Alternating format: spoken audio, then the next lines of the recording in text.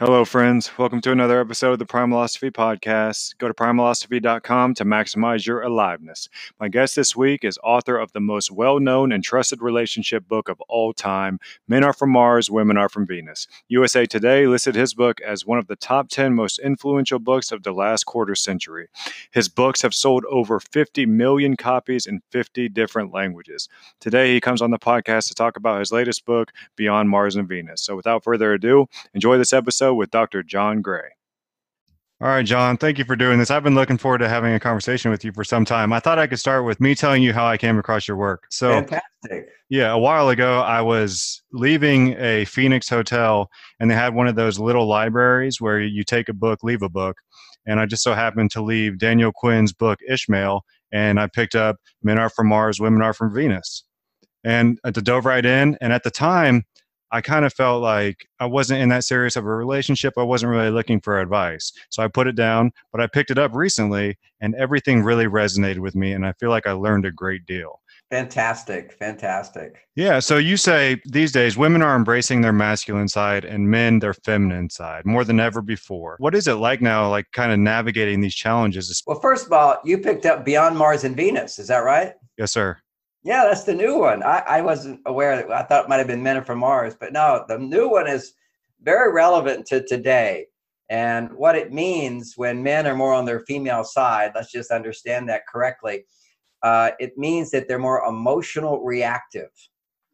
You see, if you go back in time, men didn't really have all this emotional reactivity unless they were in a violent situation, a high stress situation where they didn't have confidence. So then what happens is when you lose confidence, meaning I tried this, it didn't work. I tried this, it didn't work.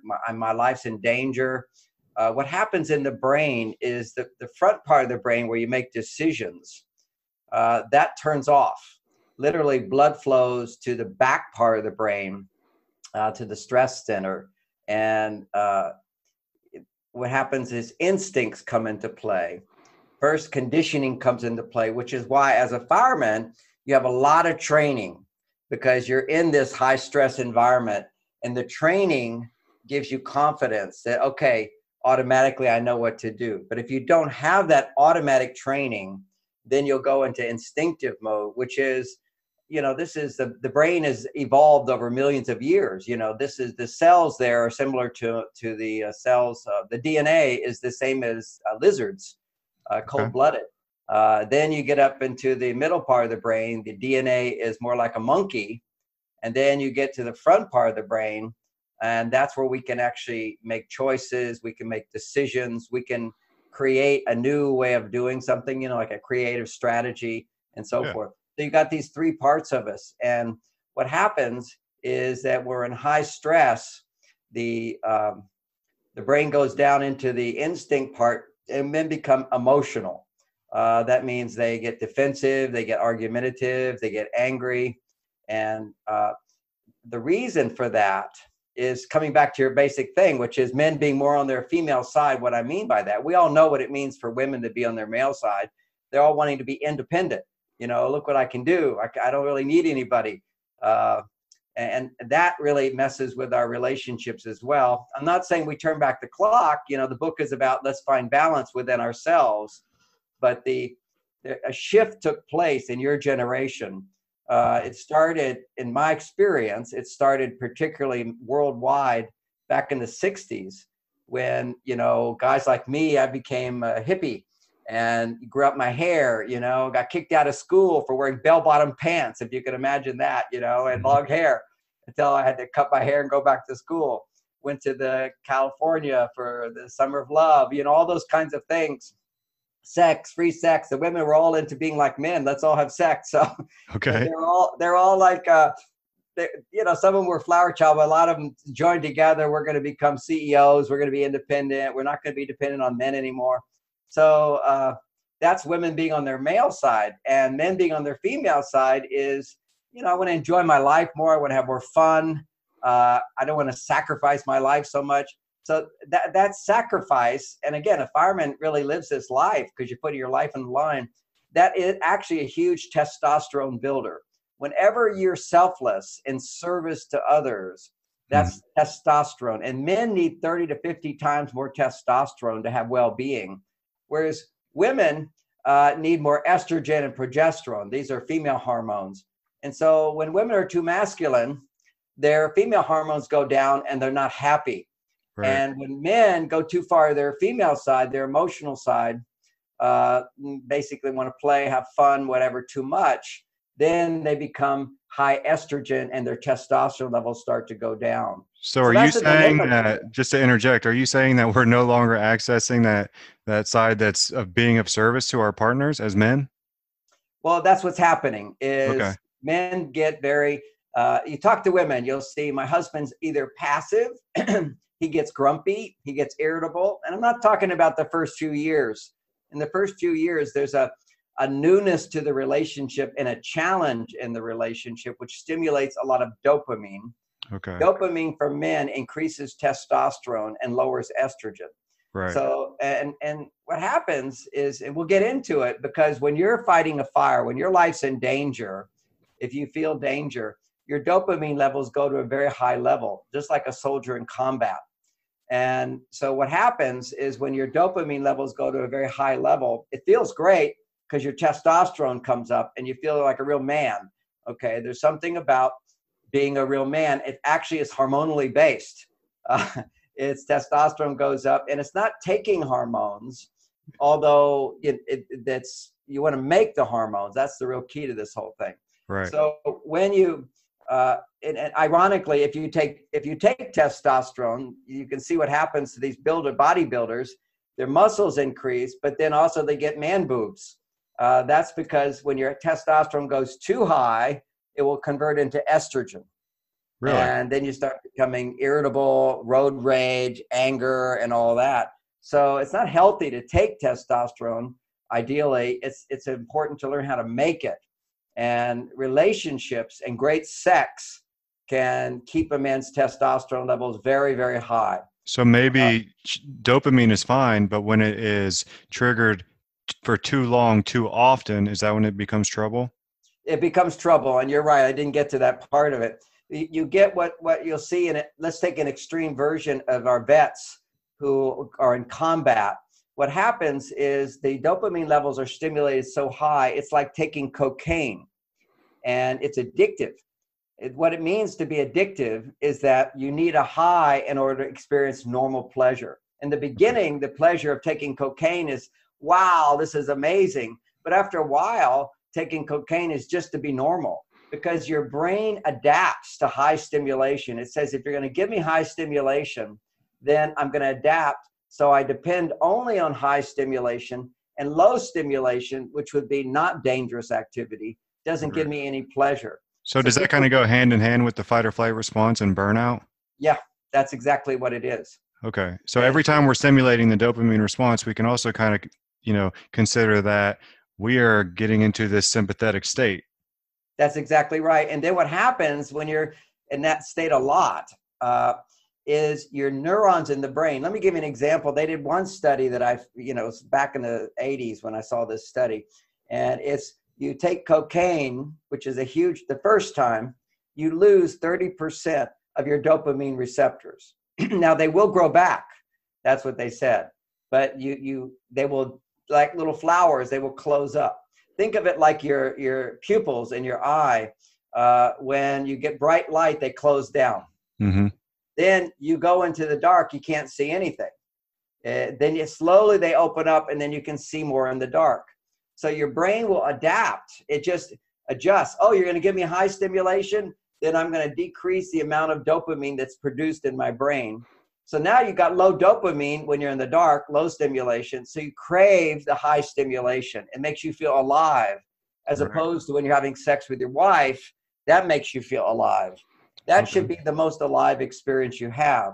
But a lot of couples, it becomes boring, it becomes flat for a variety of reasons we can get into, because we're talking mainly guys here.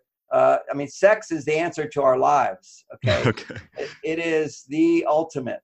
And but we gotta also generate enough sexual skills so that the women want to have the sex. So there's reasons why they stop wanting to have sex. If you look at, and this is the trauma of today, which is when women are on their male side, we'll say too much, meaning they're not on their female side, their body doesn't make estrogen. And when the body doesn't make estrogen, they can't have orgasm. Okay. And if she doesn't have orgasm, then your body goes, you're not doing your job. Right. Basically, it just says, okay, get rid of you. Testosterone levels over time go down. But then you go to porn sites, and that woman, she pretends to have an orgasm, and porn stimulates much higher levels of dopamine than a real person can ever stimulate. It's basically, let me give you an example. This whole condition we're talking about is when we look at children, we call it ADD, which means that they can't hold their focus on something that's not that interesting. Some kids, they get jiggly, their body, this is just too boring to be in this classroom. I want to use my muscles. Another child will become distracted and their mind just goes somewhere else. Any married man knows your wife starts talking for a while, your mind goes somewhere else. That's ADD. Okay. She could be talking and you're like right there. You don't hear a thing. That's because your mind just went somewhere else.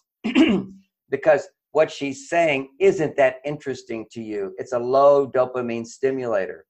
Now, sex is a high dopamine stimulator in the normal range, but not nearly as high as pornography. Why? Because when you have porn, you have no history of failure. Okay. It's kind of like a new woman. You haven't failed yet. So you feel like, okay, now she loves me. I can do it. I'm great. But once failure sets in, she's disappointed with you. She gives you a hard time. She's trying to improve you. She's dissatisfied with you. That stuff starts to come in. It's a history that dampens your testosterone. But let's even say that you have the perfect wife and she's always giving you love and you feel successful with her. The truth is, after 3 or 4 years, the newness wears away. The relationship becomes super safe. Super safe, excuse me.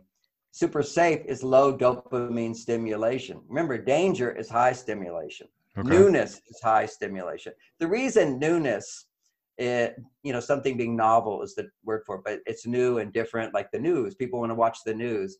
It's because anything which new and different is actually dangerous, even though you don't feel like it's dangerous. But if I've never encountered this before, is it dangerous or is it safe? So there's always that question. You want to create a little romance in your marriage, you go somewhere new and different. That will stimulate a bit more dopamine, which pumps up her estrogen, pumps up his dopamine. So there's a lot to unpack there, John. It seems like if we can, if we can understand our hormones, then we can better understand ourselves and how to contribute to our relationships, right? So like you touched on dopamine as far as today's generation and the effect it's having on our testosterone. So is that because we are having these constant dopamine hits from external stimuli and we are just running through our dopamine and we're constantly activating, cortisol, which is the antagonist of testosterone? Yes. Well, cortisol actually, when you have high dopamine due to danger, testosterone levels will go up. But then when the cortisol level starts rising, then your testosterone being up will start converting into estrogen. That's the man boobs. Okay. That's where you'll start getting more emotional.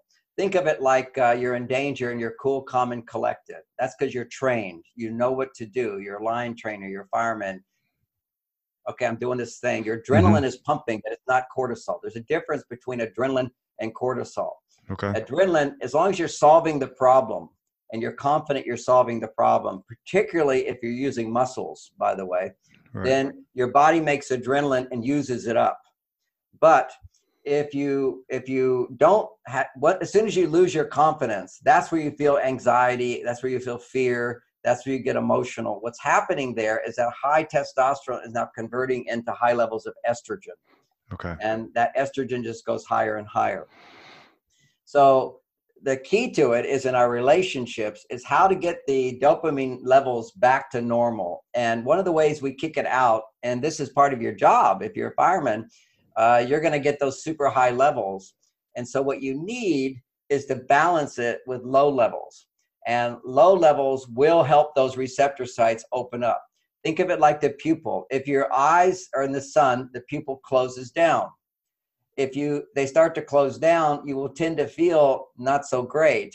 So what you do is, I want to go back up into the light, and that just closes your pupils again. So we keep craving that stimulation. So if you have just been if you have high dopamine stimulation in your job, or you're one of these guys who watches porn all the time, that's high dopamine stimulation. It's higher than a real woman. Why? Because there's no history of failure, one. Two, is she showing a naked body to you without any restraint? Your brain doesn't know the difference. And three, there's no serotonin. Now, serotonin is the counter to dopamine. Serotonin is, I'm so relaxed, I'm safe, we're intimate, we're close, I know you. Mm-hmm. I don't know you is still high dopamine. That's why, sometimes couples will say the sex was the best in the beginning, because you really didn't know each other. It was new and different. Well, right. She's new and different, and we don't have any serotonin, and we're not physically touching. When you physically touch in foreplay, what happens is that makes a hormone called oxytocin. And oxytocin generates estrogen, and estrogen keeps testosterone from going too high. But when you have porn, basically you've got no touch, you've got no history, and you've got no serotonin, which is familiarity over time, no intimacy, then all you've got is this one thing, and your dopamine levels just shoot up. So a lot of guys can't get it up with their wife, but you can turn on porn and it goes right up. And it's literally like saying, I'm really bored with my life, but I like my cocaine. Mm-hmm. Or like a child saying, I don't want to eat broccoli, I just want desserts and video games. Okay. See, it used to be that our children, you'd say to them, I want you to eat your broccoli, and that makes mommy happy. Then the child will go, okay, I want to make mommy happy, so I'll eat the broccoli, and the broccoli tastes good. But as soon as you start giving them lots of sweets and lots of video time, that bumps the dopamine up much higher than the dopamine that would come from mother being happy with you. Right. See, we all want our mothers to be happy, our fathers to be proud of us. That's a big dopamine shot. Right. But when our brain is changed due to high dopamine stimulation, then it's no longer, the parents' love and approval is no longer a major motivator. So right. Now the mother says, okay, if you eat your vegetables, I'll give you dessert. Or they say, if you eat your vegetables, I'll let you watch the video game or TV or whatever. These are high dopamine stimulators, higher than a mother's love. And this is what's happening worldwide as the electronic age has come in, as the high carbohydrate diet has come in, the desserts, the sugars, and all that. Yeah. So we're having all kinds of parenting problems. Just, the only way parents can get their kids to do stuff is they used to threaten them, which created dopamine and motivated the children. Okay. Now we give them sugar, which gives them dopamine, which is terrible for their health and also desensitizes their receptor sites in the brain. Wow. So we're basically rewiring our brain to have these expectations or these goals that are unrealistic, that we cannot reach, right? Right. We're basically, exactly. And we want immediate gratification. That's another aspect of ADHD type brain, is you have no sense of, you need high stimulation and then it will drop off. You need it again. Kind of like if you eat one potato chip, you got to eat another, or one chocolate chip cookie. What those will do is they give you a surge of dopamine, which then drops down, and now you're bored and you're flat because you don't have the receptor sites functioning. It takes time for those receptor sites to come back up. And that's what a good night's sleep should do, is helps you bring those receptor sites back up. That's what action and rest is, the cycle. So if you have high dopamine stimulation, then you need to have a balance of low dopamine stimulation. Right. And then those receptor sites can come up. But there's a period there which we might call withdrawal.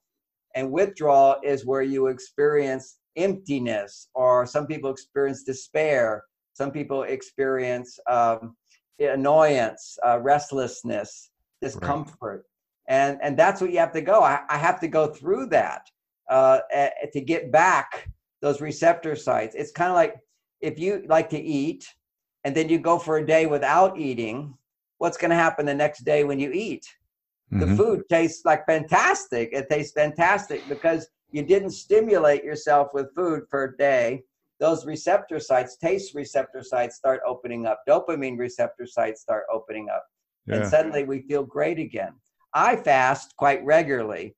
I now have I'm 68 years old. I want to keep my brain working really well. And so basically there's a diet that I do, which is I basically only eat dinner. I have a cup of coffee in the morning. I have tea during the day, and I have dinner. When you have a good 15, 16 hours of no food in your body, that also upregulates the dopamine receptor sites. Right. That's a really good one. I try to, I have my coffee, but I try to dilute it, and I only take it before lunch. After that, I just do tea. You need to keep giving your body something, but it's not a high stimulant. Oh boy, John, you're giving all these hipsters in Silicon Valley more fuel to promote their dopamine fast.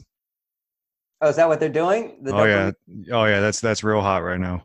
Tell me what it is. So dopamine fast is pretty much you're taking, a break from mainly your iPhone. You're taking a break from social media and all those dopamine hits you're getting, and also like you said, from food that's going to give you that dopamine response and other activities.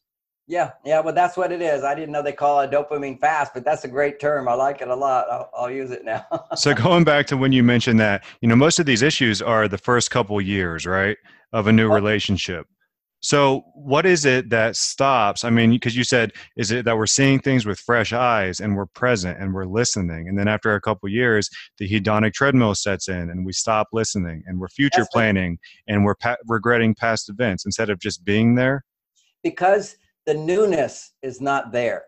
Whenever you got a new naked body, it's like heaven to our brain. Okay, you got the highest dopamine level is a new woman who wants to have sex with you. And talk about a dopamine fast. I'll take it further. This is the best dopamine fast, for me, 34 years of great sex, okay? And I have analyzed, how it works. And I'll give you some research on this because it's a dopamine fast. It's just like if you go without food, then when you eat food, it's spectacular. Right. If you go without sex for 6 days, that means no ejaculation for 6 days. On the 7th day, it's spectacular. That's the secret to great sex. People think, I'm trying to have sex 3 times a week or 2 times a week. It becomes boring and flat, and then they start stopping. Half marriages in America don't have sex at all. Mm-hmm. This is like it goes down, down, down. I say to people, if you're having great sex, okay, have as much as you want. But if you find that you're not having great sex, the cure for that is 6-day dopamine fast and then have sex on the 7th day. Now, where I got that idea is Japanese did a study on men and their testosterone levels. And after they have sex on Saturday night with their partner, what then happened is their testosterone levels will drop down from what they were when you have sex. You have to realize when you have sex, they go up. Then they drop back down. And for 6 days, if you don't ejaculate, for 6 days, your testosterone levels will slowly start to increase. And then on the 7th day, they double. You get this big, glorious hit of great testosterone because your body kicks into gear. It's the same partner, same relationship, but it's not like the big dopamine rush. It's testosterone will just double. There's some sort of cycle in a man's body that says, if you didn't make a baby, we're going to make you make a baby. We're going to give you all this extra testosterone to make the baby. Not that you have to have sex, but you ejaculate. So you ejaculate just once a week, and you do it in a setting which doesn't artificially raise your dopamine, which means it's not a porn release. If you're a single guy, you want to keep your testosterone high. You want to release only once a week, 6 days apart on that 7th day. So let's say it's Saturday night or something, and you don't do it to porn. You will naturally feel, I got to do this. And then you release yourself. Right. And then you want to practice. And this is a practice for most men need to do this. You have to practice, taking like 30 minutes to come. That means go really slow. You just stroke easy and you practice restraint so that you can not get in the habit of just releasing very quickly. Okay. That's not a healthy thing. You need to be able to go for at least 30 minutes. And then when you have sex with your wife, ideally you can go for like 10 minutes, rest a little bit, 10 minutes, rest a little bit, even 5 minutes, rest a little bit.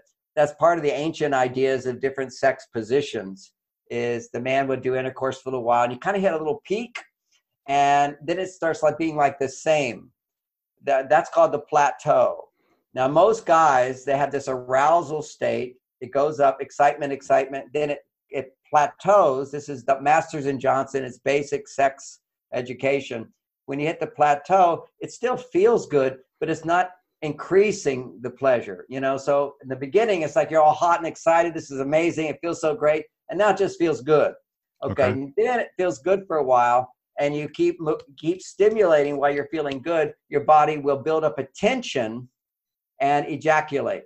Instead of building up that tension, it feel good. Then stop. Then just relax. Slow it down. Kiss a little bit. Hold each other a little bit. And, and then what you do is the arousal will go down, and you don't try to do anything to increase it. It will come back stronger. And so what you get is a wave of arousal, a wave of arousal, a wave of arousal. And each time you're building your body's capacity to experience more and more pleasure. Right. This is to be able to maintain pleasure without having to build tension. And this works for the female as well, right? Well, here's what happens yes, it works great for the female because it generates desire in her. You're the master of her when you have sex. She's receiving you. And what happens is she starts getting really excited, and men get really excited and they come. And she could have like 10 ways before she can have a real big orgasm. They take a lot longer to build up. Generally, there's women who come very quickly, but they don't experience this full body excitement. So what you do is you control her orgasm by not letting her have it. Every time you slow it down, that will increase desire in her. Because for us, the objective in sex, besides, climax and whatever, it's really her climax. We're satisfying her. And it's for us to eventually get to the place where desire becomes less. For us, we walk around with desire. We see a naked body and you just like, desire is creating tension, which you then have to release. So for us, it's to pass the desire onto her. The more she desires you, the less you're going to be experience the tension of desire. So you can last longer and last longer and last longer. And that's basically the same mechanism behind teasing one another as well, right? That's exactly it. That's teasing each other. So let me interject real quick. So I understand the mechanism behind the dopamine fast for a week, no porn, no sex. But what about those couples out there who are listening right now who are like, we do that anyways, on accident because we don't have the desire anymore? Oh, you mean they don't have sex at all? Right. So it's like, hey, we've been doing that, on accident, and we're not trying, and it's not working for us. It's not increasing our desire or the how often we're having sex. Okay, so what's happening there is they stop having regular sex is what happened. We'll take that case, okay? We'll take the more extreme case, which is they just stopped having sex, all right? So they're not generating that desire to have sex. So what you do is you do once a week, you do something called start from zero. Now, this is standard sex therapy right here. Is I want you to get into bed, you don't have any desire at all, and you basically just touch a little bit, you're touching bodies, and the objective at that point is not to touch the man. He can actually keep clothes on because what you want to do to start from zero means he has to stroke her clitoris. He touches her body, gives her a little massage for a while. He doesn't have any arousal or tension. That's okay. The objective is not his climax. The objective is her climax. And that will happen after a few weeks of him taking 10 minutes or 20 minutes to stroke the clitoris with some kind of lubrication, coconut oil or some kind of lubrication. Is after a little bit of touching. And in the beginning, it may not even feel good for her to be touched, but the clitoris has one function in the body, and that's pleasure. So when women have stored resentments and stored resistance to their partner, disappointments, too much stress, or they're too much on their male side, they can't enjoy. That button doesn't work. You get the opposite effect, which is it creates this feeling of any feeling she's holding inside, she will actually start to feel. when he's stroking her clitoris. And that's why couples don't get into bed. If she was to suddenly become aroused, she'd feel how angry she is with him. Okay. So do we have to jump right into that? Or can we just start with like a massage? No, you can start with a massage. He Okay. gives the massage to her, Right. but you do jump into that pretty soon. Okay. Okay. Because, 5 minutes of a massage or whatever, but then you go there for 10 minutes. Well, it just sounds like it could be a little bit awkward for couples who haven't, had sex in a while to just lay down and try this, without building up to that. Nicely said. Nicely said. Absolutely. Right. You start with he, but the whole key to that is he is giving to her and she is receiving. Okay. It's not, she has to practice not reciprocating and giving anything to him. Because generally speaking, when women can no longer climax, what they're doing, they're too far on their male side. Now, this is paradoxical because it's the opposite of what people think. When you're giving, you're on your male side. See, the male is the giving energy. I'm taking care of you. Now, we know a mother's taking care of her child. It seems to be a very feminine thing, but actually she's giving but receiving so much in return. She's balanced. That's why it's a very powerful thing for women to have babies. They're on their male side and on their female side, because receptivity is feminine. I'm receiving, and masculinity is giving. So if the man is giving and the woman is receiving, then she's going over to her female side, and that will awaken his desire for her. All it takes is for a woman to be turned on to you, and your desire will increase. Right. Particularly, so you're touching her and stimulating, but it could be several weeks before she opens up to be more receptive. Now, once a week is fine. You could do that one 3 times a week. That's just like an exercise and touching, so that her body starts to warm up and she starts to feel the resistance. There's a group of I got this idea as a therapy technique. It's not Start From Zero is standard sex therapy, but this other one, there's a group in San Francisco. They spread out around the country. They're called Oming. She wrote a book called Slow Sex, which is a great book for men to read. Just to understand how to go real slow, because that's what women need. I mean, you just have to realize they need like 10 times more, slowness than man naturally goes. After a while, it changes. If she's really into the cycle of having orgasms, it doesn't take so long. But she started a center called Oming, where she took women who can't orgasm and said, okay, we're going to train you to learn how to orgasm.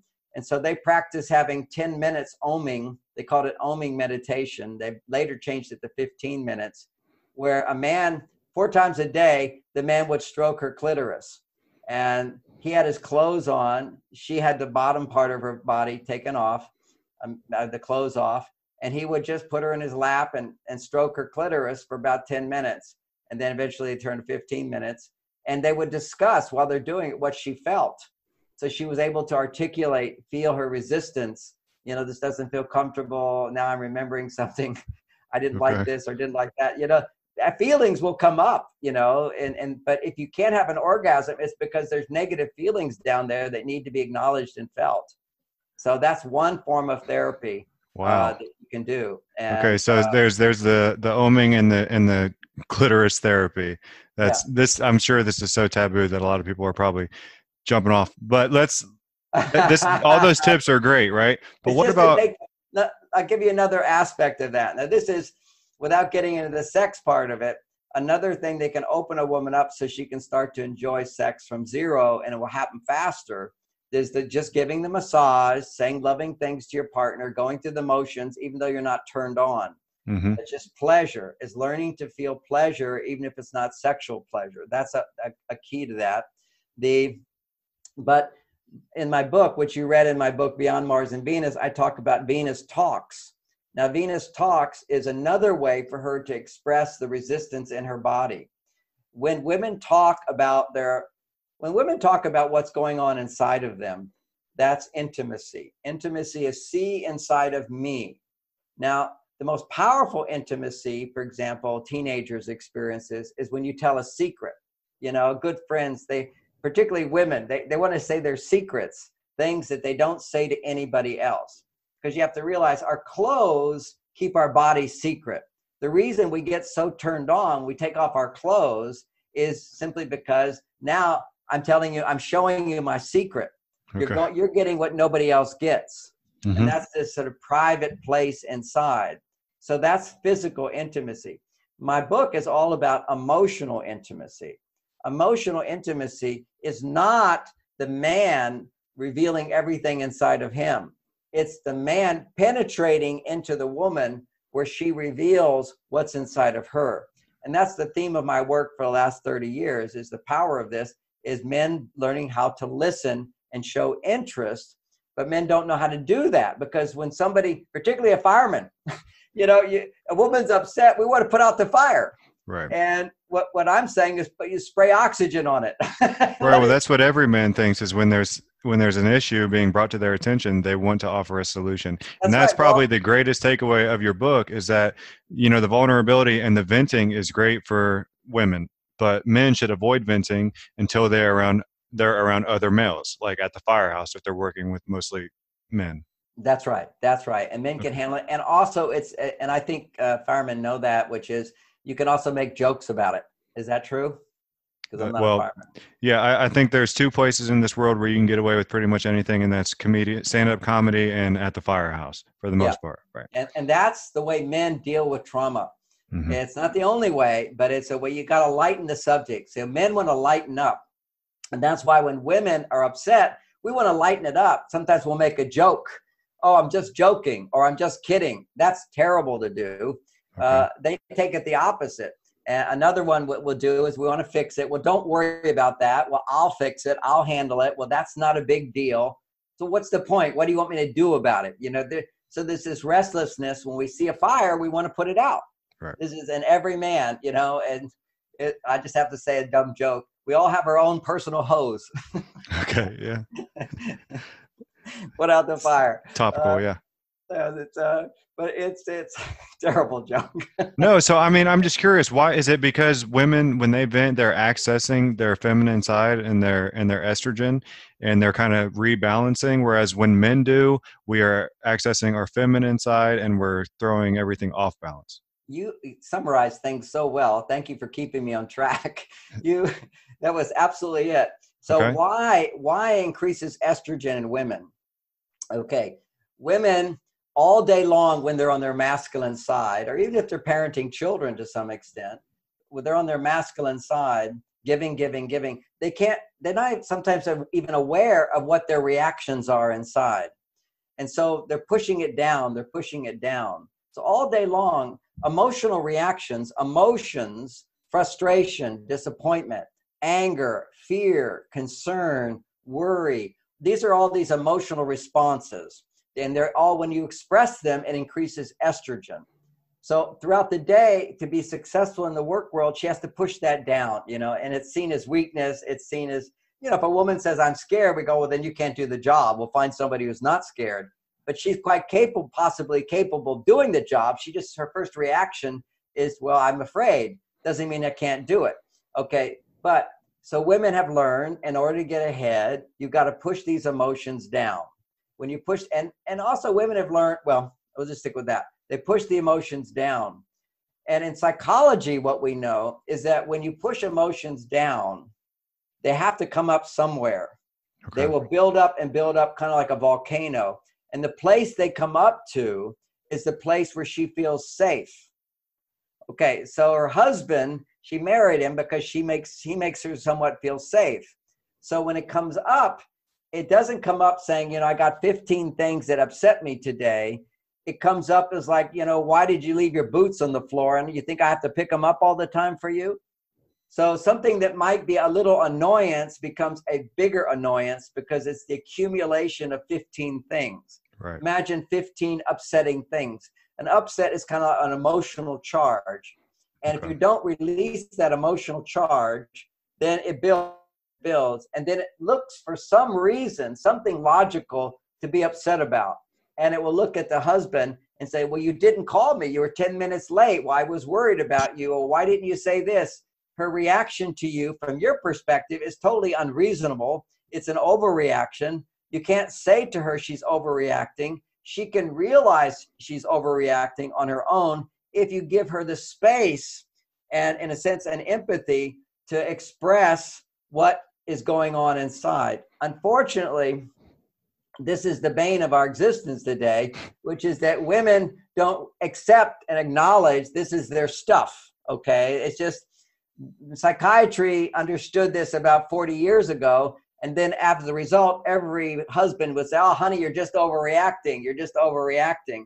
So it's very hard for women. They feel so dismissed by it. It's in our culture that they can't just freely say, hey, I've got a bunch of stuff. I just want to vent it, and then I'll feel better.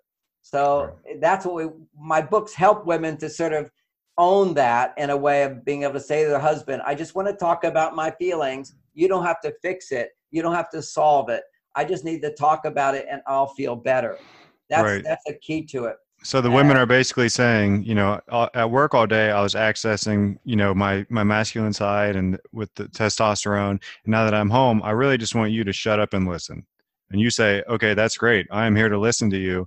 And maybe, is it okay sometimes to say, it sounds like I do have a solution for you. Are you open to hearing that, or never do that? There's a place where are you asking for a solution? But you wouldn't, and that's fine to do. Do you want a suggestion? Are you open to a suggestion, or are you fine? Give her the option to say, are you fine? Like it's okay to say, because she doesn't want to reject you.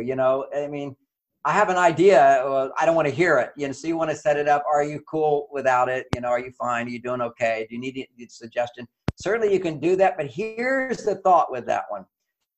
It's not just passive listening. Okay, because some women just feel that's not good enough. So they need some kind of reassurance that you're actually hearing her. So here's 3 sentences that a man can practice. One is, help me understand that better. Okay. So help and make little noises when she's talking. Don't be totally silent. That's scary to them because they're thinking, what's he feeling? Does he think I'm overreacting? Does he think I'm being a bitch? Does he think you not love me? Do you think I'm being too needy? These are all her fears. And you will think that unless you get, this is what they need in order to feel happy again. Okay, this is just, I'm serving them in some meaningful way here. Then you don't have that judgment come up, because that's the most important thing, is you're seeking to understand the variety of things that are upsetting her and dismissing the idea that it's, even if she thinks it's all about you, because sometimes they just get upset with you and just go, what the fuck? Why is this happening to me? Just like, wait, I'm not such a bad guy. I'm the guy. You just think, how can they do that? But it's because you're safe that it just comes up. But as you say, help me understand that better. And ideally, she can talk more about her day, then less will be on you. That's the great thing. But when she does be upset about their day or you or whatever, the kids, just the key thing is we have to do something as men. As standing there doing nothing is hard for us and hard for her too. So engagement would be, help me understand that better. Okay, tell me more about that. And what else? Those are your 3 phrases. Help me understand that better. Tell me more. What else? Sometimes pauses. And just hold back from giving those solutions, and she'll generally pop up with more things to say. And some men say to me, oh, John, if I show interest like that, she'll go on forever. And that's been their experience. And I said, no, that's been your experience, because she'll talk and there'll be a pause and you'll give a solution and then she starts all over. Because when we give a solution, what our intent is we're trying to explain to her there's no reason to be upset. So we've just invalidated her. Right. And even if your suggestion is great, there's this great video on YouTube called It's Not About the Nail. Have you seen that one? No. Oh, it's so funny. It's not about the nail. It seems like I'm spoiling it, but you'll see it's still great. Yeah, I think I know where you're going with that. Yeah. It's this woman, she's complaining to her husband and he's listening. She's like, oh, there's so much pressure. I feel so much pressure. The camera pulls out and there's a nail in her forehead. And he just says, honey, I think if we pull it out, oh, there you are again, fixing me. Yeah. It does go to extremes like that. But with that being said, people fight. So these are tips on basically how we can fight fair and towards a common goal. Well, this is not fighting fair yet. Okay, let me do fight fair. Okay, so fighting fair is if a woman is emotionally upset and you get emotionally upset, that's fighting. Okay. Arguing is different. Okay, having a discussion about something, a different point of view. Okay, so say we've made it there. Say it again. Say we've made it to that point where we are past, holding punches, and it becomes a little bit more emotional and egos are involved. Right. See, the danger zone is not when she's upset.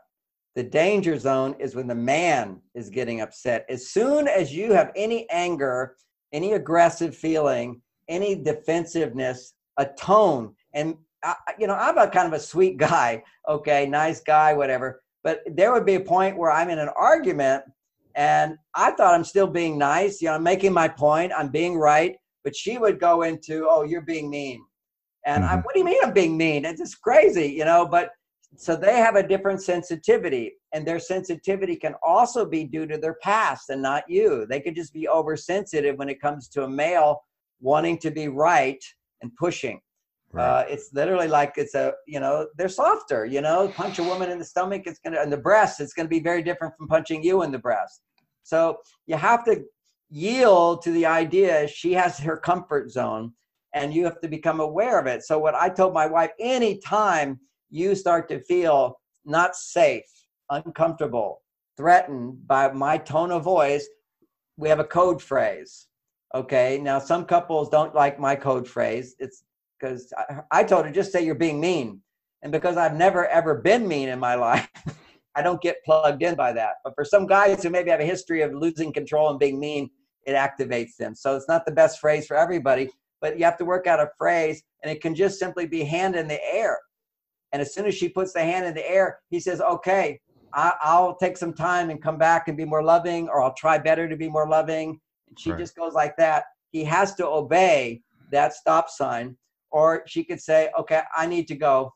And she walks away. Now, if I wasn't aware of all this and my wife just says, well, I need to go, I would do what women do. What do you mean you need to go? We're in the middle of a conversation. You can't just walk out of here. This is what couples do. Mm-hmm. Now, women do it more than men, because my thing is, when I notice that I'm starting to get annoyed, irritated, defensive, this is what evolved into, then I did this, which meant that I'm going to take a time out. And so now is this what brings us to cave time? Yeah, this brings you to cave time. Well, cave time is even if you're not upset with your partner, cave time. You need your cave time. You need your cave time. Right. But if you're upset with your wife, you really need cave time. Okay? Because as soon as you know that you're getting irritated, annoyed, restless, first of all, know that anything you say will not be heard by her. She can't agree with anything you say, period. It's worthless conversation, because as soon as she senses anger in you, you've gone to your female side out of control. That means she's going to go to her male side and defend and be right. Mm-hmm. She has to be right. She has to make the right. And so she's just rigid. She's not going to hear you at all when she goes out of balance. That's I love that you brought up that point about when you get angry, you're accessing your feminine side, because it's so true. The angry fighter is a winless fighter, regardless of how many times he wins the fight. Tell me more about that. I like it, but I do like this. I mean, it's just basically like saying it doesn't matter if you win. If you get angry, I'm not a betting man, but if I have to bet against somebody, I'm always going to bet against the man who's angry. Because you have lost. You've lost. You are a man. You should be in control of your emotions. Where does that come? I talk about this when I'm in Asia, that this was all known, that, the samurai warrior never, ever gets angry. Mm-hmm. If he gets angry, he's a loser. He doesn't have control of himself. Because whenever you get angry, if you're a man, you've lost your confidence. And confidence is masculine energy. Well, just reflect on that. Have you ever been happy and angry at the same time? I don't think they can coexist. Right. Nicely said. Nicely said. Well, I will give an exception to that. One time I was angry about a school teacher mistreating my child. And I was really angry about it. And my wife's mother said, well, you're just going to have to accept that not all teachers are perfect. And I said, no, I'm angry and I'm happy about being angry right now. So I was being very righteous in the moment. But generally speaking, just to know that anger is an emotion, a strong emotion that comes from a surge of estrogen in a man. Right. And if you're in balance with your male and female energies, you will feel love. Okay. You will feel a sense of selflessness. That's why when a woman has an orgasm, she literally brings you to that level of, her happiness is my happiness. I mean, it's such a great experience of bringing us to the place of selflessness. But if you're having sex and it's all about her satisfying you, it reverses the energy. Then you become the female. She becomes more masculine.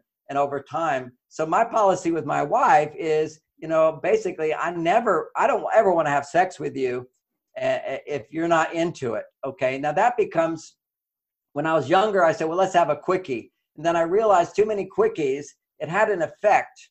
We set up a policy. It's in my book, Marziness in the Bedroom, that just so men never feel rejected in sex, that a woman can say, he's in the mood, she's not in the mood. She can always say, well, let's have a quickie.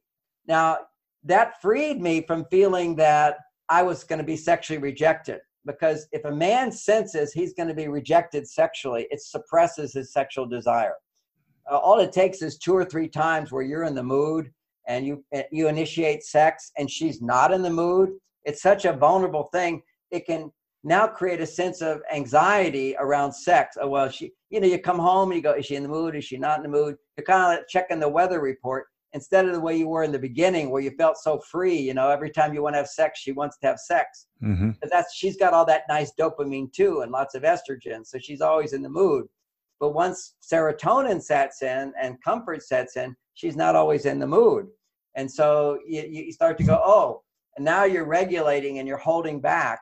So having quickies was a good turnaround in my relationship. It brought, after about 7 years, it brought back strong libido. But then it started going down again because I was having sex and she wasn't enjoying it. So there's another place where you really get to the higher levels when the woman is enjoying sex as much as you're enjoying sex.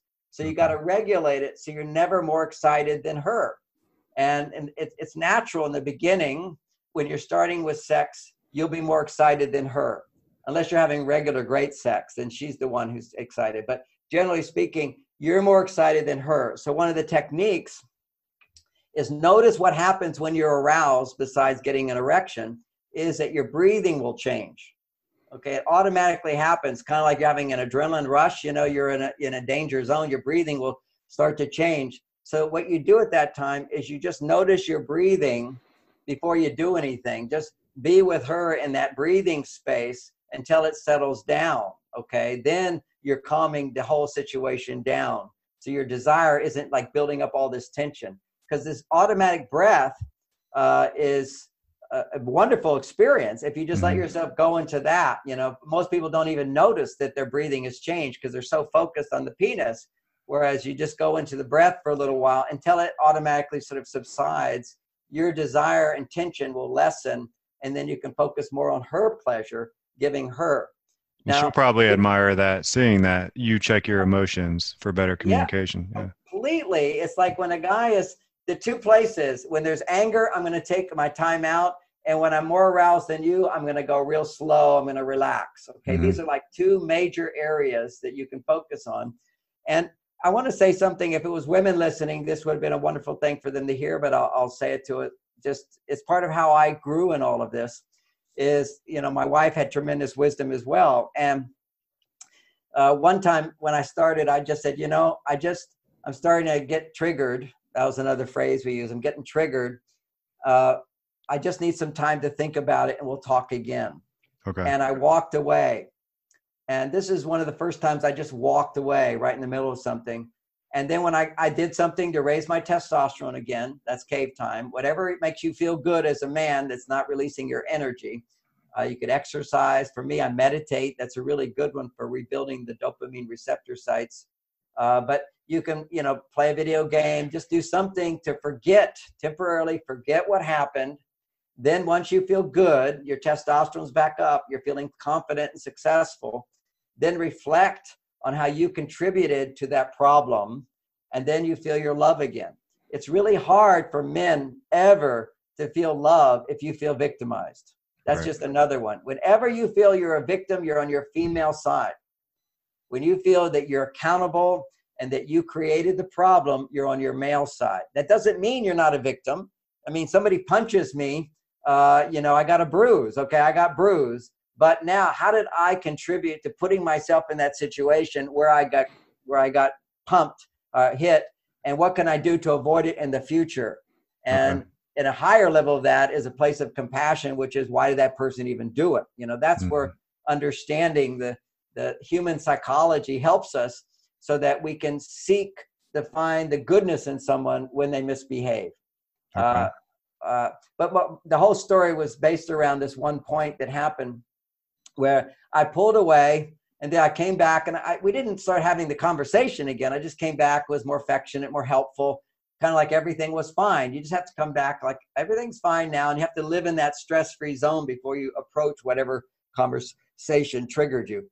Now, what she said to me that changed my life was, when I came back, I just sort of gave her a little hug, "Hi, honey," and like everything was fine. She said to me, "John, I want to thank you for taking that time out so you could come back with more love. I really appreciate it. It makes me feel safe." Right. Now, that to me is a revolutionary concept for women to get. Why? Because most of the time, a man instinctively, in the middle of an argument, will start to walk away. It's a very male common thing, just to say, "This is bullshit. I don't want to talk anymore." Because instinctively he knows it's not working. We have this thing, if it's not working, stop. Women have an instinct that says, if it's not working, we need to talk more, because talking more would produce more estrogen, but only if they feel heard, only if the other person relates to their experience. So as a man, we're not going to ever fully relate to a woman's perspective. To some extent, we try to understand it, and we can be there, but we're not going to easily relate to it, particularly if we're in fight or flight. It's just impossible. Right. So there's a big difference there between the way that you did it. You said, hey, I'm triggered, or I'm having this emotional response. My intentions are, I'm going to go have my cave time and try to, regroup, so I can approach this using reason, instead of storming off and going to get a whiskey or going to the pub. Right. That's right. That's right. Okay. And it's really good to not just go get a whiskey at that time. It's good to go do something with your muscles or with your brain, where you're solving problems. Now, I recommend any transcendental meditation is a good technique, but there could be many, many others. If you're a Christian, prayer, whatever your thing is that you do alone that makes you feel really good, other than masturbation. Right. Okay.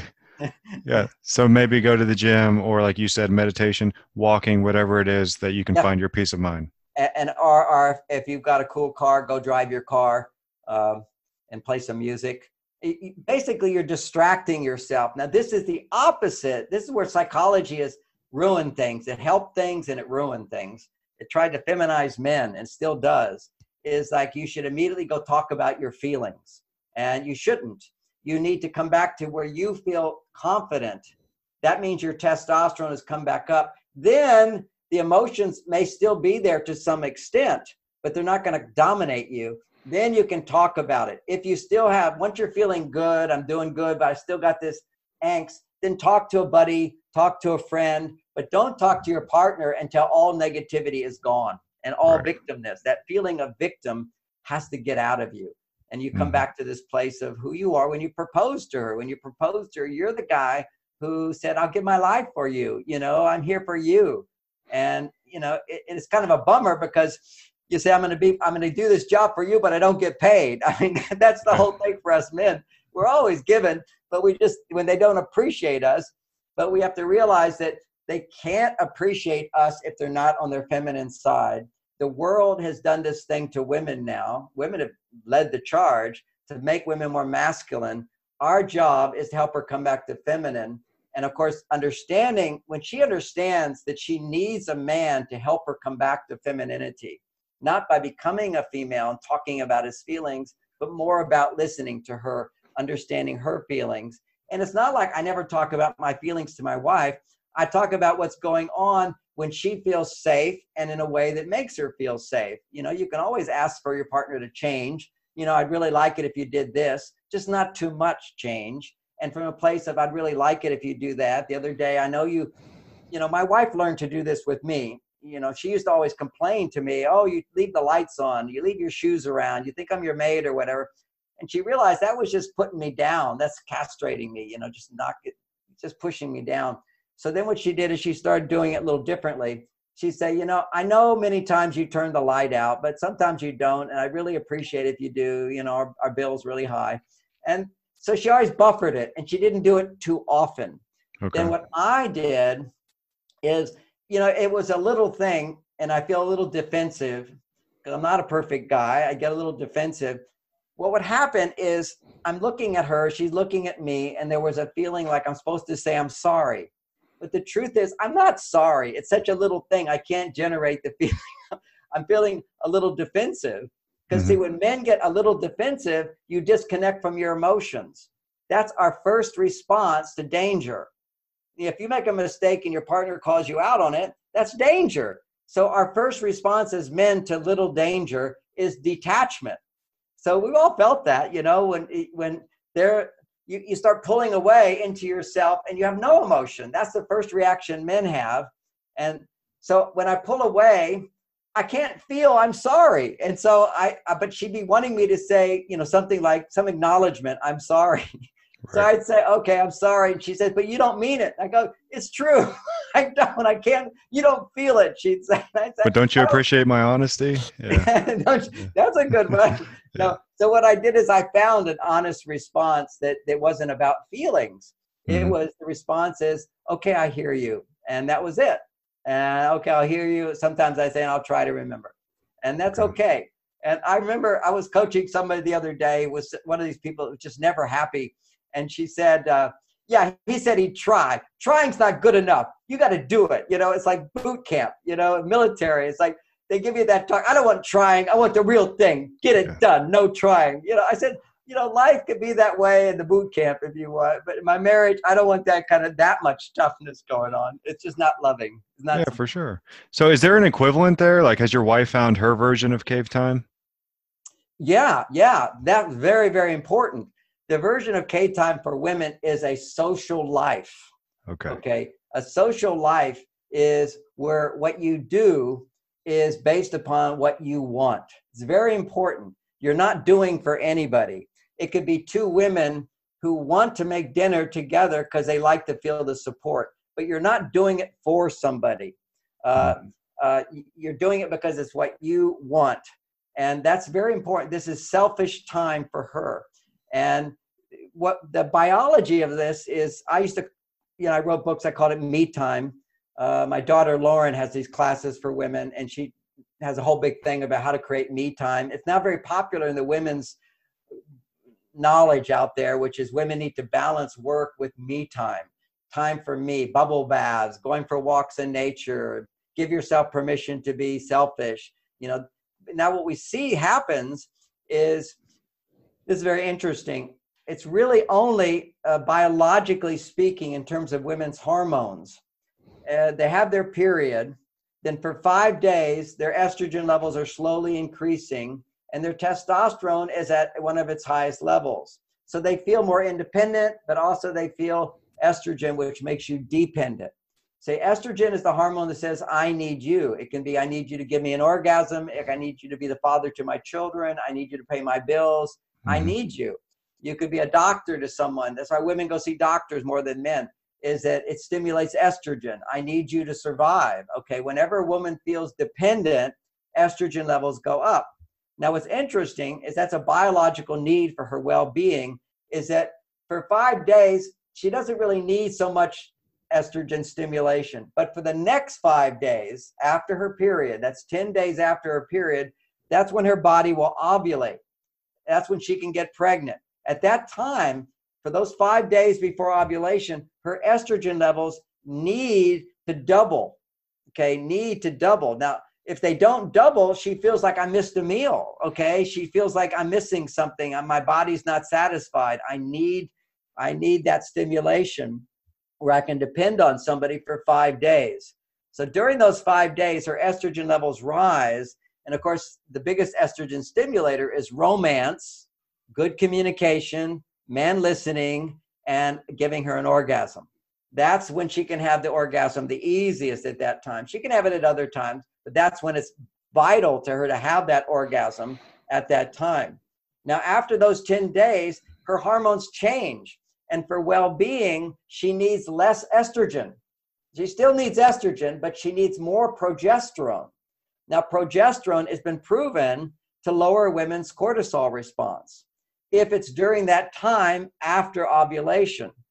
So if a woman is unhappy, quite often, if she's still hormonally cycling, it's because she's looking for more from her husband after ovulation because she didn't have her orgasm. She's looking for more from her husband, but her body needs more progesterone, which is time for herself. Right. But she's still looking for him to do it. You cannot give a woman that extra juice when she's needing more progesterone unless she does something to increase her progesterone. And they call that, in psychology, the behaviors that women can do to stimulate progesterone is what's called social bonding. Social bonding, that means hanging out with girlfriends. That's their cave time. Talking on the phone to girlfriends. It can be singing in a choir. It can be doing artwork. It could be in the garden, where basically she's doing it for herself. She's not in this nurturing mode of doing it for you. That's her male side.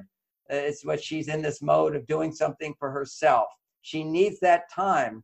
But the problem is if she doesn't get that spike of estrogen, that orgasm around ovulation, then for the next 12 days, when progesterone needs to be dominant, she'll be looking for more estrogen and feel like not satisfied. Because the imbalance that women go into, very common, if you counsel women for 40 years like I have, they're always saying things like, I give and I don't get back.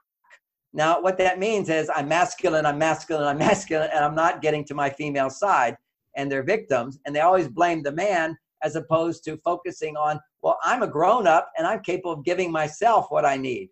Right. And that's the progesterone.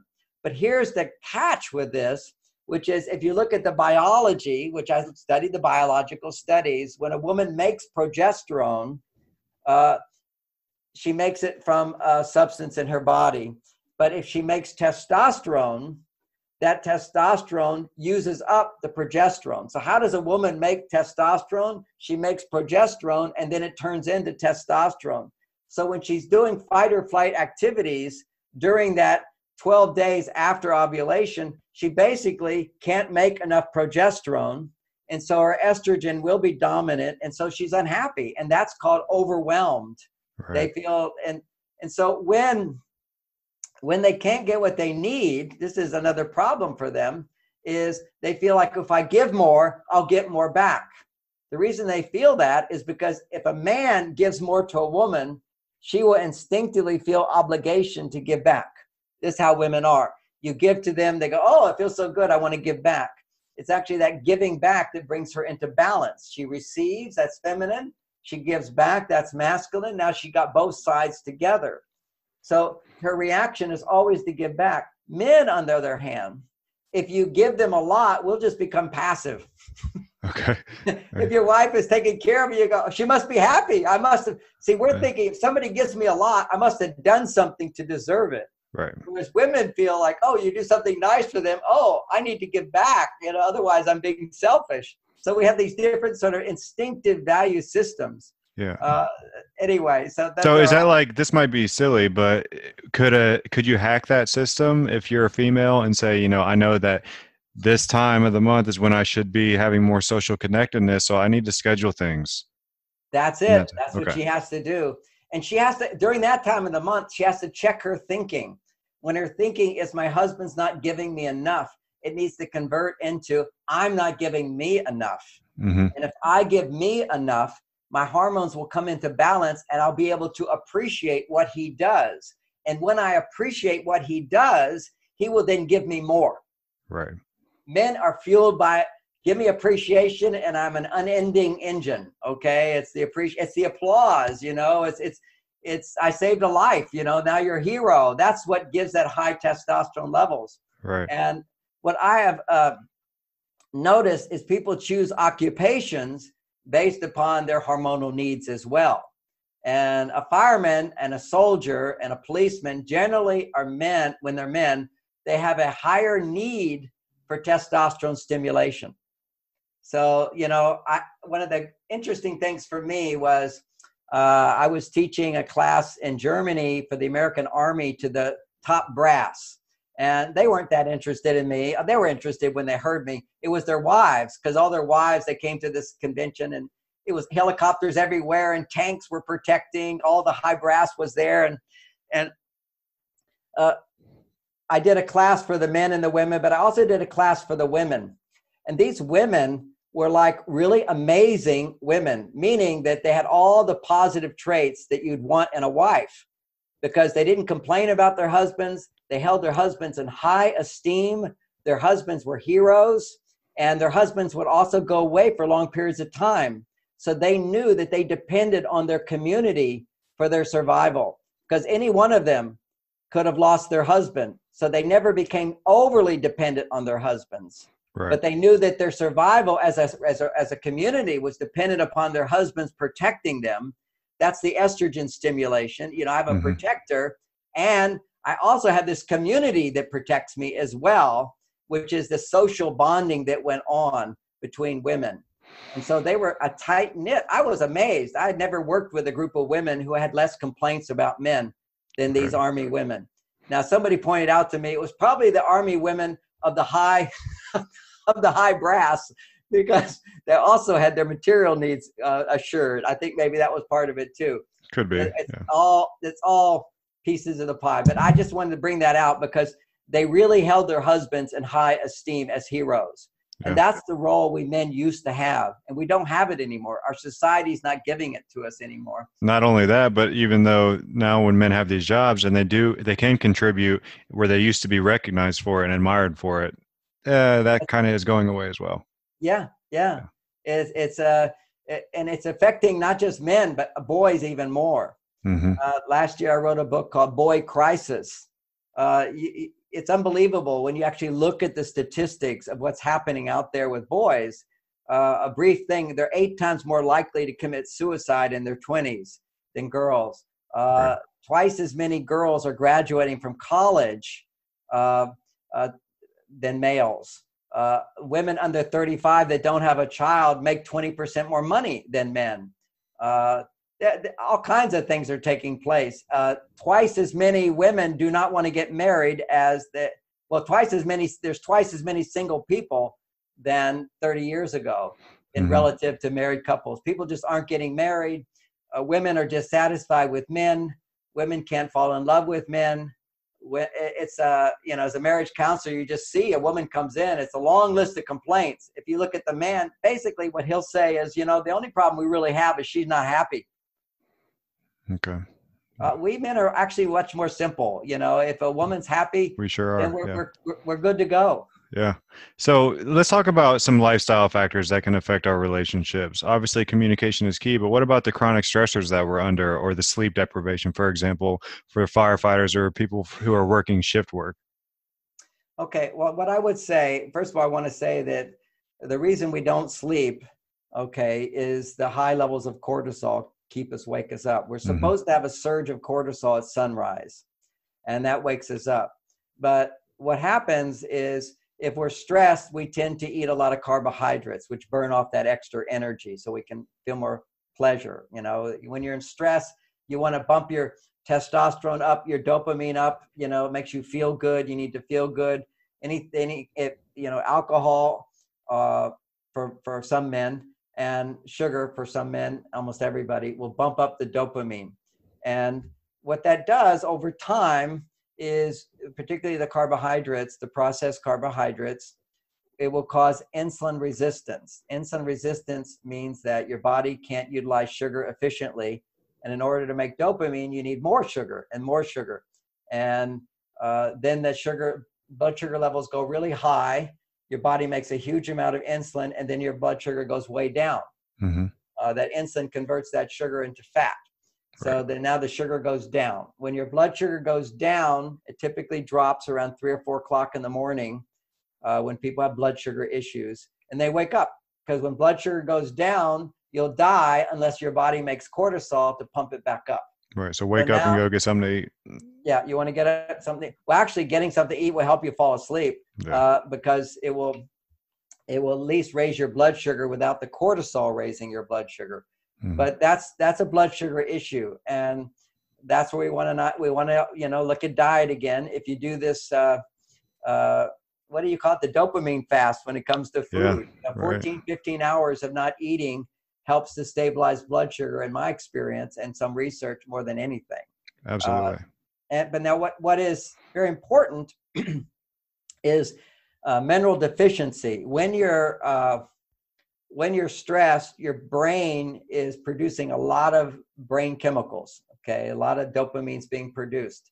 When high levels of dopamine are being produced, you run out of brain minerals. The most important brain mineral that people under stress run out of is something called lithium. Have you heard of lithium? Yes, sir.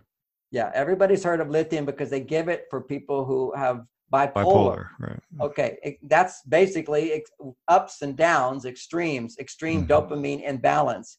So they give lithium for them. Now, lithium is considered a drug. It's actually just a mineral. But what the doctors found is it only works if they give them toxic doses. So they give them like 500 times the dose that your brain needs. Because if you just take lithium out of the ground, that's called lithium carbonate, it doesn't get into the brain. It only gets into the brain if it's in your food, and then it goes into the brain. Well, the food doesn't have as much lithium, the best as it used to. But the best foods to eat is lots of beets. Beets have the lithium. And it's interesting, nature puts the lithium in the beets because beets have the highest sugar content, or very high sugar content. When you eat sugar, it stimulates dopamine that depletes your brain of lithium. So beets have both the sugar and the lithium to balance it out. Right. But today, beets don't have as much lithium as they used to because we use pesticides and we grow our food differently than we used to. Right. So food is really deficient to some extent. But when we're high stress, we are running out of lithium. And the doctors give it, and these doses, so it gets into the brain. A German doctor about 30 years ago discovered that if you take mother's milk and a substance in mother's milk and you bond it to lithium, then you can just give in a capsule lithium orotate. Now, lithium orotate bound to orotic acid, that orotate will deliver it more efficiently into the body where it needs to go, into the brain. So all you need to take is non-toxic, tiny doses of lithium orotate, which is instead of 500 times the dose, which has side effects because it's too much salt. It's a salt. If you take high amounts of salt, you're going to have side effects. Right. Here, you're not having any side effects. So people get all freaked out sometimes, like, oh, no, that's a drug. No, lithium orotate is over the counter. It's over the counter. It doesn't require prescription. It doesn't have any side effects. As long as you take the recommended doses and a range of 5 times the recommended dosage is fine as well. If you're feeling you've been under intense stress, then you need to do 5 little capsules a day for a few days and then cut it down to 3 and then 2 and then 1 a day. That's what I've been recommending for over 22 years. Everybody loves it. Now I recommend a lot of nutritional supplements, but it is the cheapest.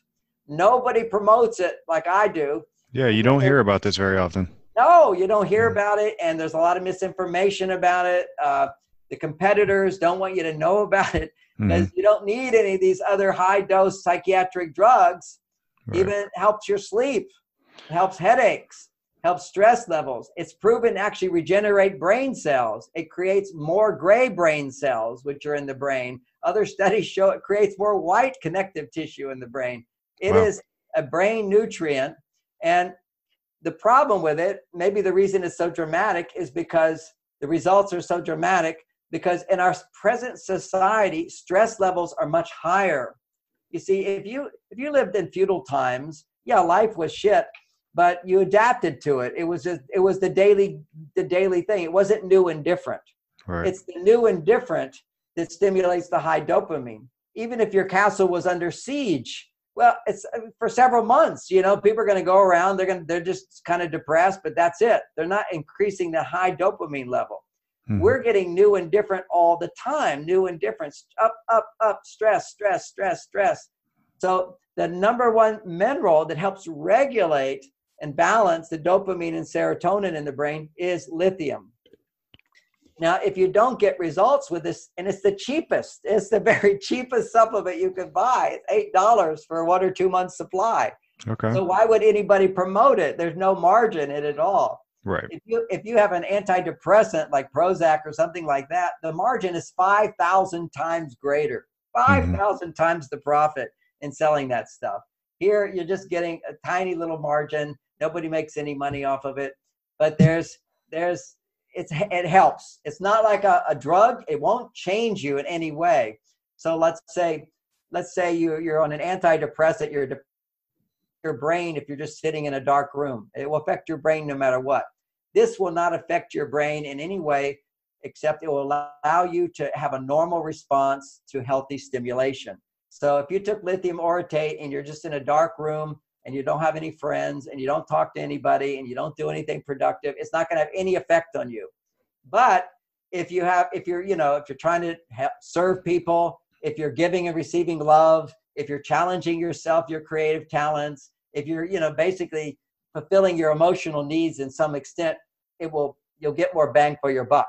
Right. Meaning, if you're depleted in lithium, you can be doing all this wonderful therapy, for example, or being friends with people and doing good things, but you don't feel good. You just feel something's missing. It's never enough, never enough. Whereas this gives your body what it needs to respond appropriately to loving situations, positive situations. Absolutely. I mean, you can't discount just nailing the other lifestyle factors: proper diet, proper exercise, sleep, and managing your stress. And love. And love.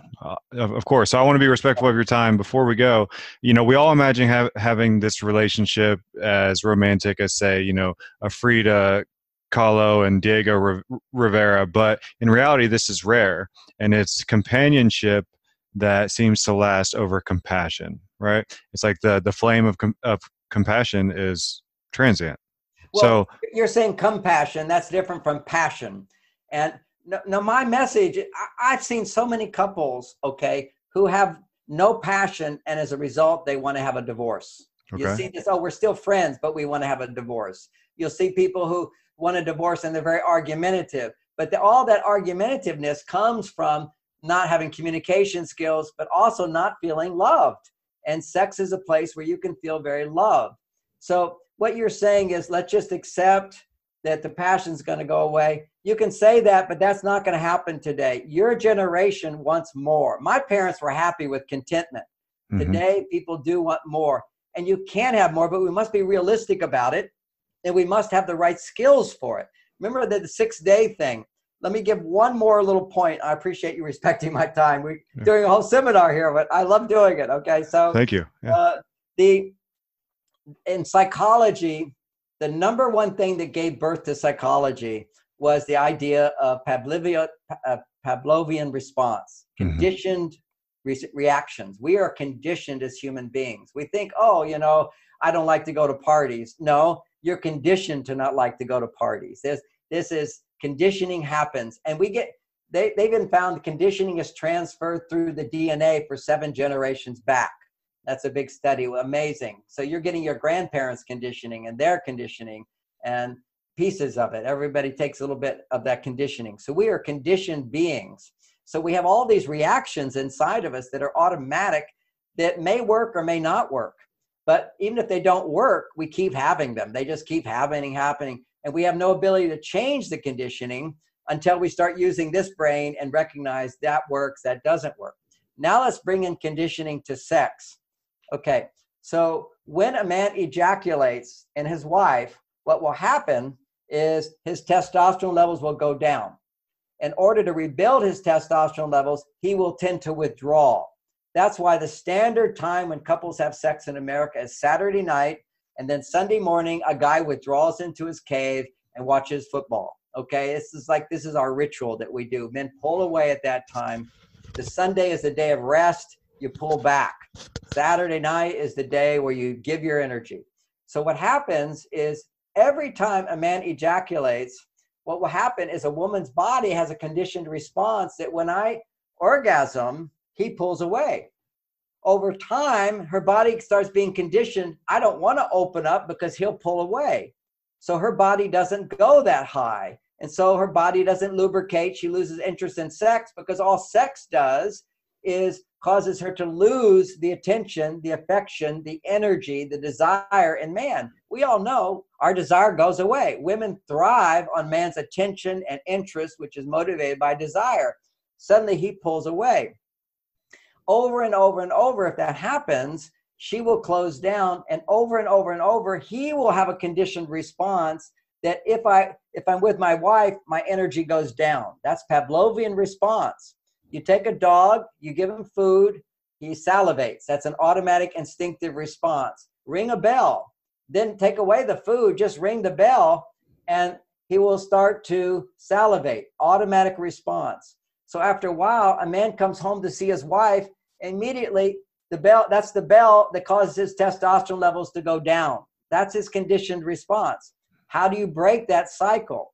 Well, psychology also teaches us that if you have a conditioned response, you can neutralize that conditioned response by having the opposite counter response. That's once again why if you don't ejaculate for 6 days, then you get sexual on the 7th day because your testosterone was doubled. That doubling reassures her body that he pulls away, but he comes back. He comes back stronger. He comes back stronger. So her conditioned response is if I open up, he comes back stronger. And his response is every time I come and see her, my testosterone levels double because it's such a new experience because it goes down and now, thinking about sex, it doubles. If you think about sex on Tuesday, after having sex on Saturday, your testosterone levels don't double.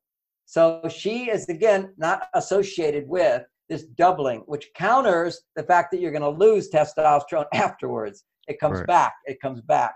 So that's another secret, a conditioned response for us in our day and age to be able to do something they've never done in history, which is to maintain great sex for a lifetime. And that's something that is possible, but it takes discipline for men in terms of their ejaculation. It takes discipline in terms of going slow in sex, giving her time, also being able to penetrate her and give her orgasms. Orgasms, that's another thing if you go higher, is there's wonderful books on the multi-orgasmic man, the multi-orgasmic woman. These are fun things to try and experiment with, but you're at a higher level now, as long as you control the ejaculation. Now, there comes a time now, and for me, I've learned, and there's many books that teach how to do this, how to have orgasms without ejaculating. So then I don't ever need to ejaculate, which is a good thing at my age. It keeps you very young. It makes you always want to have sex. So I can have sex several times a week.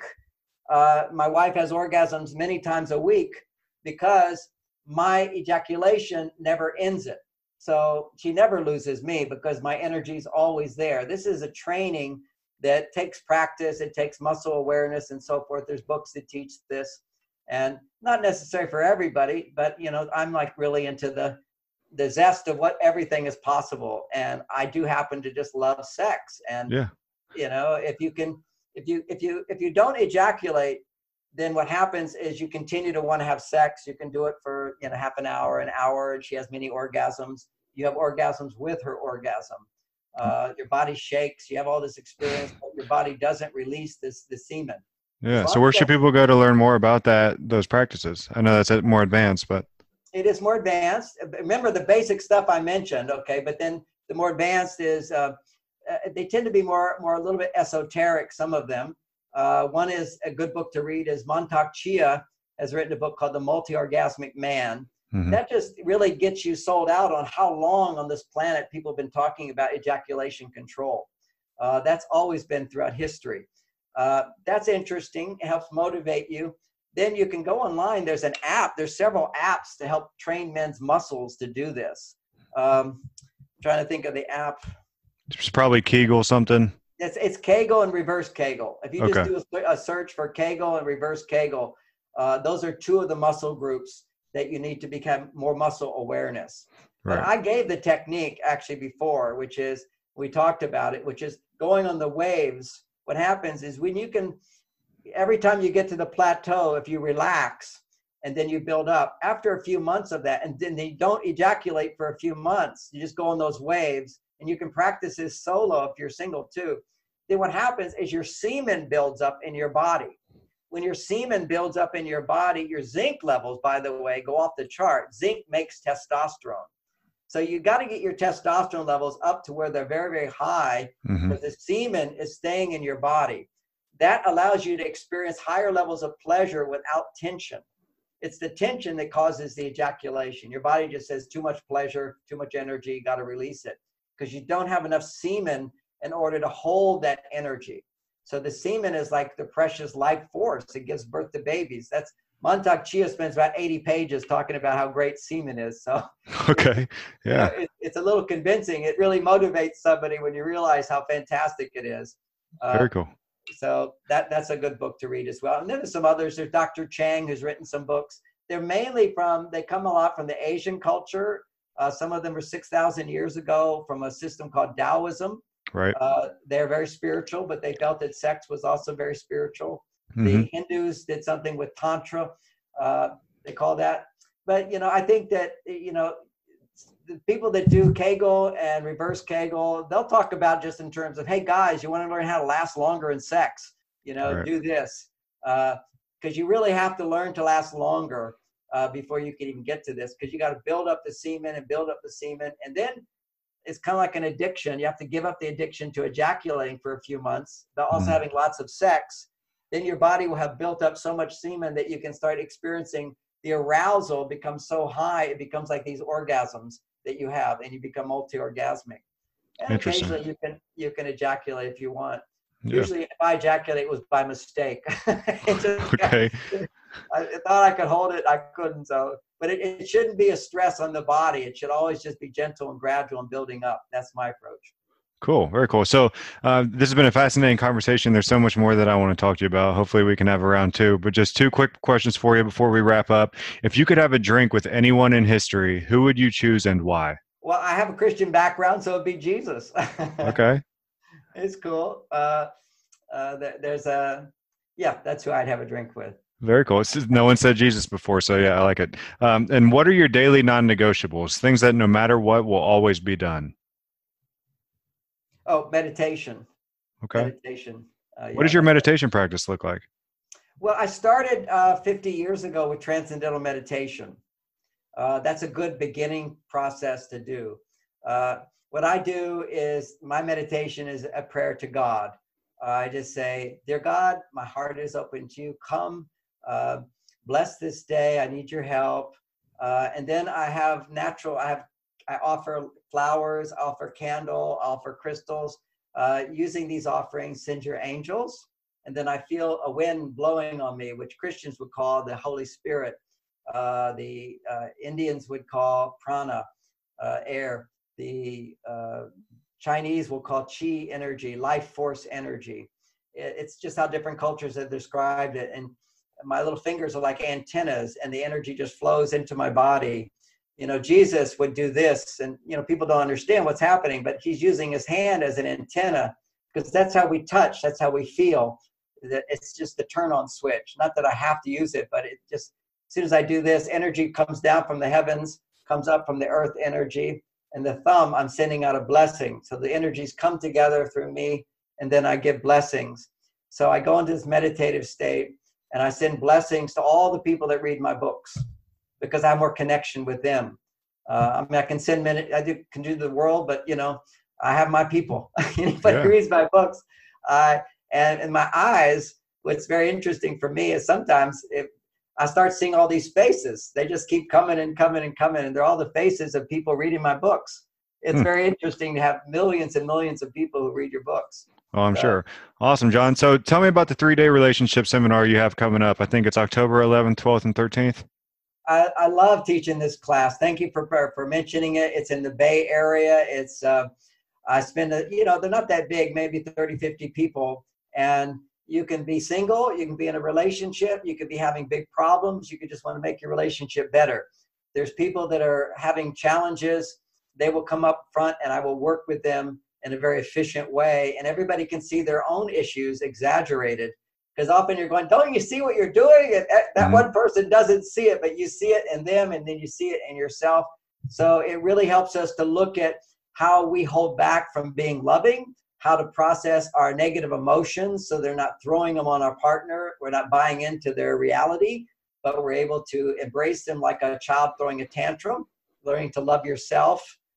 We also learned the basic Mars-Venus ideas that we've been talking about in terms of not trying to fix her. She practices learning how to share her feelings without, wanting the man to make her feel better. Because ultimately, when women get upset and talk, they always want to try to change you. And if anything they're doing to try to change you will cause you to go into defensiveness, particularly if they're upset. So women have to learn how to share feelings without trying to change the man. Men have to learn how to listen to feelings without trying to make her not have those feelings. And this all takes practice. It's like a non-doing doing. And then a little bit of meditation I teach as well. Very cool. Yeah. And for any interested listeners, just go to www.marsvenus.com/list/events. And John was kind enough to give us a discount of 25%. Just use the code 25soulmate with a capital S. So John, where should people go to learn more about you and to work with you? marsvenus.com. Just put it in your search engine. It will come up. Awesome. Any parting words for my listeners? Well, you told me that I'm talking mainly to firemen, and you have a very special place in my heart. One time, my daughter, I was in Hawaii. I couldn't be with my daughter. She was just 22 at the time, and her house caught on fire. And she didn't even know, and the firemen saved her. And then she said, wow. But my book, it's on the computer. And the fireman went back in to the burning house, and saved her computer. So she loves you, and I love you too. And I thank you for all the work that you do. Well, this has been a great conversation. I learned a lot, John. Hopefully we can do it again. Okay. Sounds great. All right, everybody. Thank you so much for listening. Make sure to support this podcast by subscribing on iTunes and leaving me a review, following me on social media at Primalosophy, and just by spreading the word. Shakoba.